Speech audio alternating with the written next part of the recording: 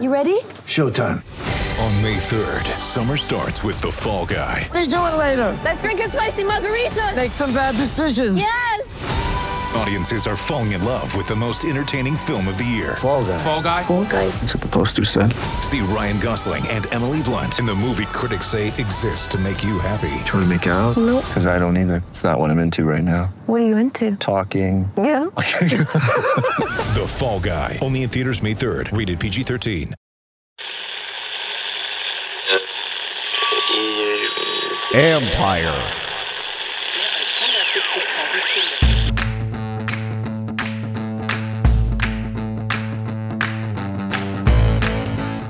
Hello and welcome to my podcast. Do me a favor, subscribe to the John Keim Report wherever you get your podcast. You're watching on YouTube, like button, subscribe button. You can find us there as part of Empire Media. That's AMPIRE.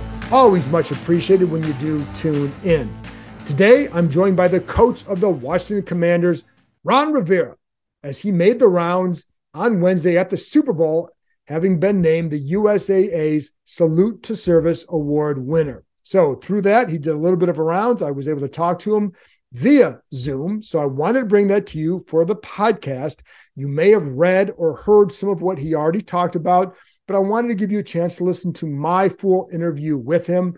We discuss the quarterback situation, why they feel comfortable with Sam Howell, not just that they are, but why. Did they learn some lessons from last year? I get into that. Talk about Daron Payne, the offensive coordinator, what Dan Snyder has told them.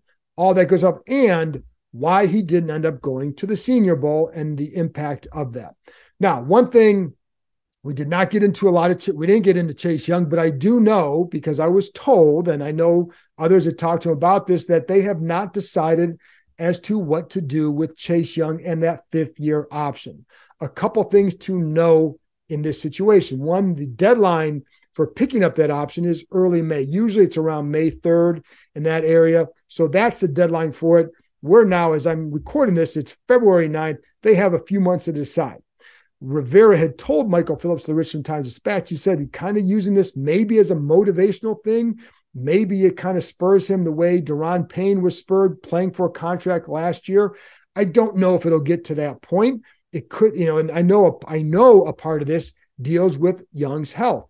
He's coming off 2 years that were impacted greatly by the torn ACL and the ruptured patellar tendon.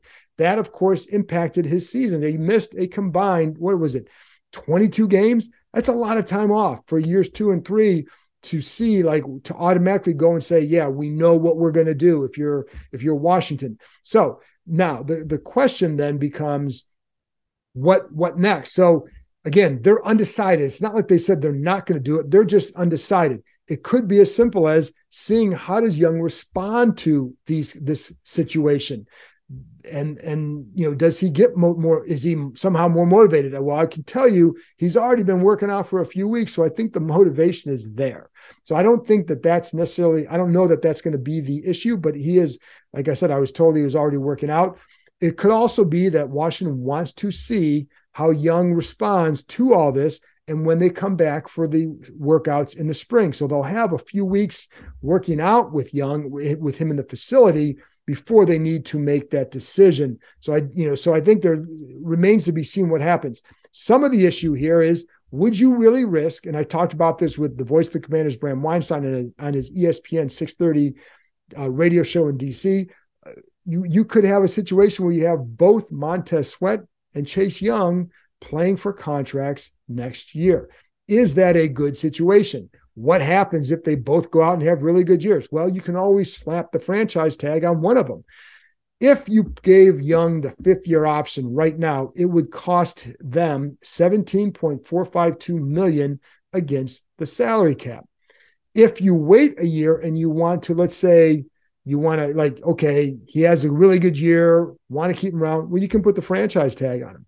The franchise tag for a defensive end, I believe this year is a little over $19 million. So next year, let's say it'll be a little over $20 million, maybe 21. So you're talking about it's really, if you wanted to keep him on a 1-year situation, you're talking about a few $1,000,000 if you don't use that tag. So it's not impossible to do what you want to do. The problem with that scenario is If you had Young on the 5th-year option, you could then tag Montez Sweat. So there is an impact if you don't do this. It could also be that you can only keep one of them if you sign Daron Payne, which they want to do. So where does it leave us? Again, it's still undecided. I think there's more room or more information to come out of this for them to learn, for us to learn, and there's certainly more for me to learn, which I will pass along to you as much as I can. That's all I have for that situation right now. As far as the offensive coordinator situation, we'll get into that a little bit. They are going to be talking. They want to talk to Eric Bieniemy after the Super Bowl. We do know that the two teams most interested, I think, that for Bieniemy would be Washington and Baltimore. They're a good situation for him in both cases because of this. You have a guy who has been with an offensive-minded head coach for a while, and that offensive-minded head coach is deeply involved in the game planning as well as calling plays. In Washington and even in Baltimore, you'd have a coach who is not an offensive-minded head coach. Harbaugh, of course, was a special teams coach. Rivera is more of a defensive coach. It gives Bieniemy that freedom to become the offensive coordinator that he wants to be, to show more of what he can do as far as calling plays and running the entire offense. So now, is Baltimore better than Washington for that? Certainly the organization has been better, more stable. You'd be going to a coach who has more stability instead of coming here where you're going to have a situation where the team will change hands at some point this offseason as far as a new owner goes. And then, so where would that leave you? Do you have more time than just 1 year to prove yourself? And plus, you'd be working with Lamar Jackson up in Baltimore, but you have better pass game weapons as a receiver in Washington, and maybe you have a good run game here, you have a good run game there. So anyway, more to be learned there as well. And as far as the sale of the team goes, consistently have heard for a while now that that people inside the building and others expect this to be a sale, expect it to be a full sale, or certainly a majority share, if nothing else. And, they continue to hear that they would expect it to be sooner rather than later. So by the end of March, we could see a new owner in Washington. I don't think that's breaking any news. It's pretty much what's been reported for a while by multiple places. That's where we're at. Anyways, enough from me. Let's get to my conversation with Ron Rivera, the head coach of the Washington Commanders. Are you ready for the biggest Sunday in sports? DraftKings Sportsbook, an official sports betting partner of Super Bowl 57, has all the Super Bowl action you need. New customers can bet just $5 and get $200 in bonus bets instantly. Plus, all customers can get in on Super Bowl 57 excitement with DraftKings Happy Hour Super Boosts. Check the DraftKings Sportsbook app every day between 6 p.m. and 9 p.m. Eastern Time to see what prop bet will be boosted. Download the DraftKings Sportsbook app and use code KEIM, K-E-I-M. New customers can bet $5 on Super Bowl 57 and get $200 in bonus bets instantly only at DraftKings Sportsbook with code KEIM. Minimum age and eligibility restrictions apply. See show notes for details. Ron, first of all, I'm going to get to some football questions in a minute. I want to start off with the Salute to Service award that you're receiving. What does that mean to you? It means a tremendous amount to me. It really does. Mostly because, growing up in a military family, my father served 32 years in the United States Army. And when you grow up on an Army base and you're around it at a young age, you begin to realize and recognize how committed, what type of sacrifice people make. And some ultimately make the ultimate sacrifice. And so to me, I've grown up with that feeling that I'm very grateful to that. I do believe we owe a debt of gratitude to those men and women that have committed their lives to our country. And so it's been something that I really feel obligated to do. And I do it proudly because of my father's service and because how much my mother loved the military life. Were you surprised? Yes, I was. They tricked me. They told me that they wanted to ask me a couple of questions on women in football. So I thought we were doing this presentation, and they walked me into the auditorium, and they presented me this iPad. Said, "We need you to look at this." And it was some of the men that I had worked with in the Salute to Service stuff. from the USO, from the military, Wounded Warriors, and then my father came on to tell me I won the award. So that was very heartfelt. So I really did appreciate that. I want to do ask you about some football questions. Obviously, starting at quarterback, and Sam Howell, but they're also. I'll ask you about Sam in a second, but there are a couple quarterbacks who are available that you guys pursued last year. Aaron Rodgers, Derek Carr, Jimmy Garoppolo, all those guys are going to be free. And I know there's some things that you can't say about guys, but it does not seem like you're going to be as aggressive this offseason pursuing those guys. Would you go after any of those guys? Well, there's an opportunity to get the right veteran, yes, at the right price. Again, we still feel a commitment to shoring up a couple of the positions, and one of them is doing the things that we need to do with the defensive line. The second one being, obviously, is we got some holes that we feel we have to fill on both sides of the ball. But when you look at where we are with those positions, you feel pretty good about what we can do. Sam Howell showed us a little something that we're very intrigued by, and we don't feel the need to go out and spend that kind of capital, draft picks and players, along with money, to get to where we think we need to be. I thought we showed that we are more than a serviceable team if we can get consistent play from that position. I don't know if we need very, very, very dynamic play as much as we need dynamic play. What is it about Sam? Well, first of all, do you see him going into – you've been, the reports have been, you're telling people that he's the guy you're going to go. Is that accurate? Are you going to go into the, to off season with him as your number one? Well, we're going in, he's going to start as the number one, but it's something he's going to have to continue to earn, keep, and continue to show us that he deserves to be that guy. I mean, we are going to look at some options as far as veteran quarterbacks are concerned. We're going to look at the draft as well. But we don't intend to go out and overspend on capital, whether it be draft picks, players, and money. Is there something you learned from, obviously last year going aggressive to get Carson? Yeah. Is there something you learned from that, or is it more about what you saw from Sam, even in that one game? And then also, because you guys are obviously with him in meetings on the practice field. So is it more about what you learned from him or what you learned last offseason trying to be more aggressive? It's what we learned from him. We did learn a little bit about being aggressive. But also the biggest thing we learned, in my opinion, is that sometimes it is about putting all those other pieces into place first and then getting to the guy. We know and we recognize we've got to shore up some of the other positions, and if Sam has a chance to be that guy, we've got to make sure, we protect him and have the playmakers. And we feel we've got the playmakers. We feel we've got guys in place, but we've got to add a few more. What is it that Sam showed you that gives you that kind of confidence in him right now? Well, for the most part, his decision-making, his ability to get the ball out quickly, his ability to put the ball where it needed to be. And he learned very quickly from his mistakes.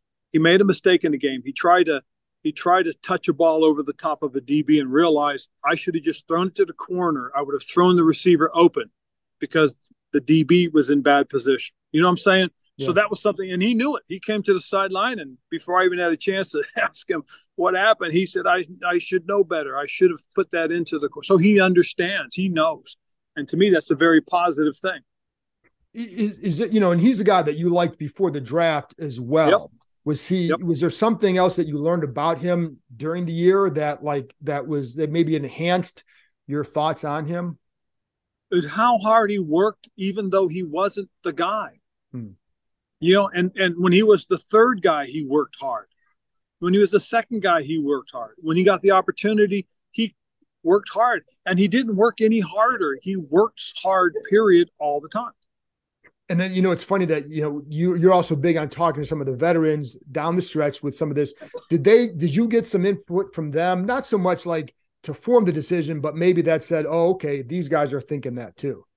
Yes. And that's what happened. When you listen to what Taylor Heineke said and Carson Wentz said, that whole quarterback room was positive.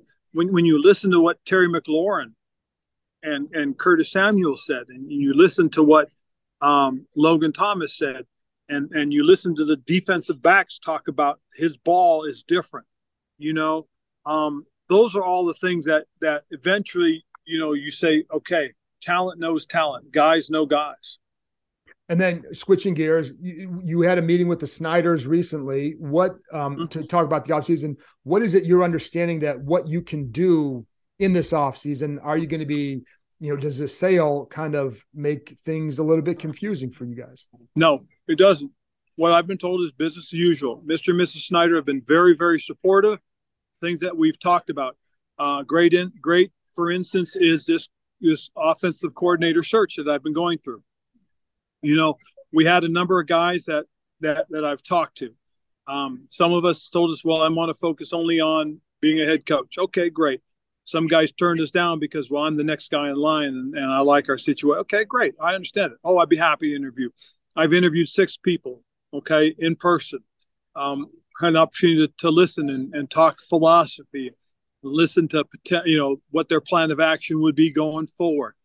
Listen to them talk about our roster. So I've gone through all that. But I also, during that process, have told, the ownership that what I would like to do is slow this process down. And I do want to see if I can interview every type of candidate. And there's obviously somebody that I'm waiting for that is coaching in this game. Right. Is he the only one that's left for you to interview, or because there are some other guys in this game that, would have been on people's radar? Right. And for the most part, that's where I am. I want to make sure I get to the guys that I want to get to. And as soon as this game's over with, that's my intention. I haven't been able to talk to them because they're in this game. And so we will go from there. Do you think this will be wrapped up by the end of next week then? I expect it to be close to it. I've gonna sit down, go through it in my mind. I've got some great notes on all these guys, and I need to decide. Do I need to listen a little bit more, or have I been satisfied by what I've been asking and the answers I've got? What have you learned during this process about whether your offense, your roster, or what they might bring to the table? First thing I learned is that they all understand our roster. They like the guys that we have. They agree with me on some of the holes that we've got to shore up. They like the fact that, we have a stout defense. And it's something that they all feel would be would really help is to be stout on defense. Listen to the different ideas, different philosophies, and just the understanding that it's about concepts, teaching concepts, coaching concepts. Everybody shares concepts. How committed they are to certain concepts. That's the other thing that that I listen for. And then, obviously talking about not just passing concepts, but the run game. Talk situational football. What's your philosophy on certain things? And I'm looking to get the answers that really match my thought process. How much of it too is part of, if Sam is the guy that you want to be that number one, that you don't want him to having to learn too much in his second year, or do you say, hey, if the right guy's there, you're just going to have to learn it? Yeah, I'll be honest with you. I'm not worried about his learning ability. Okay.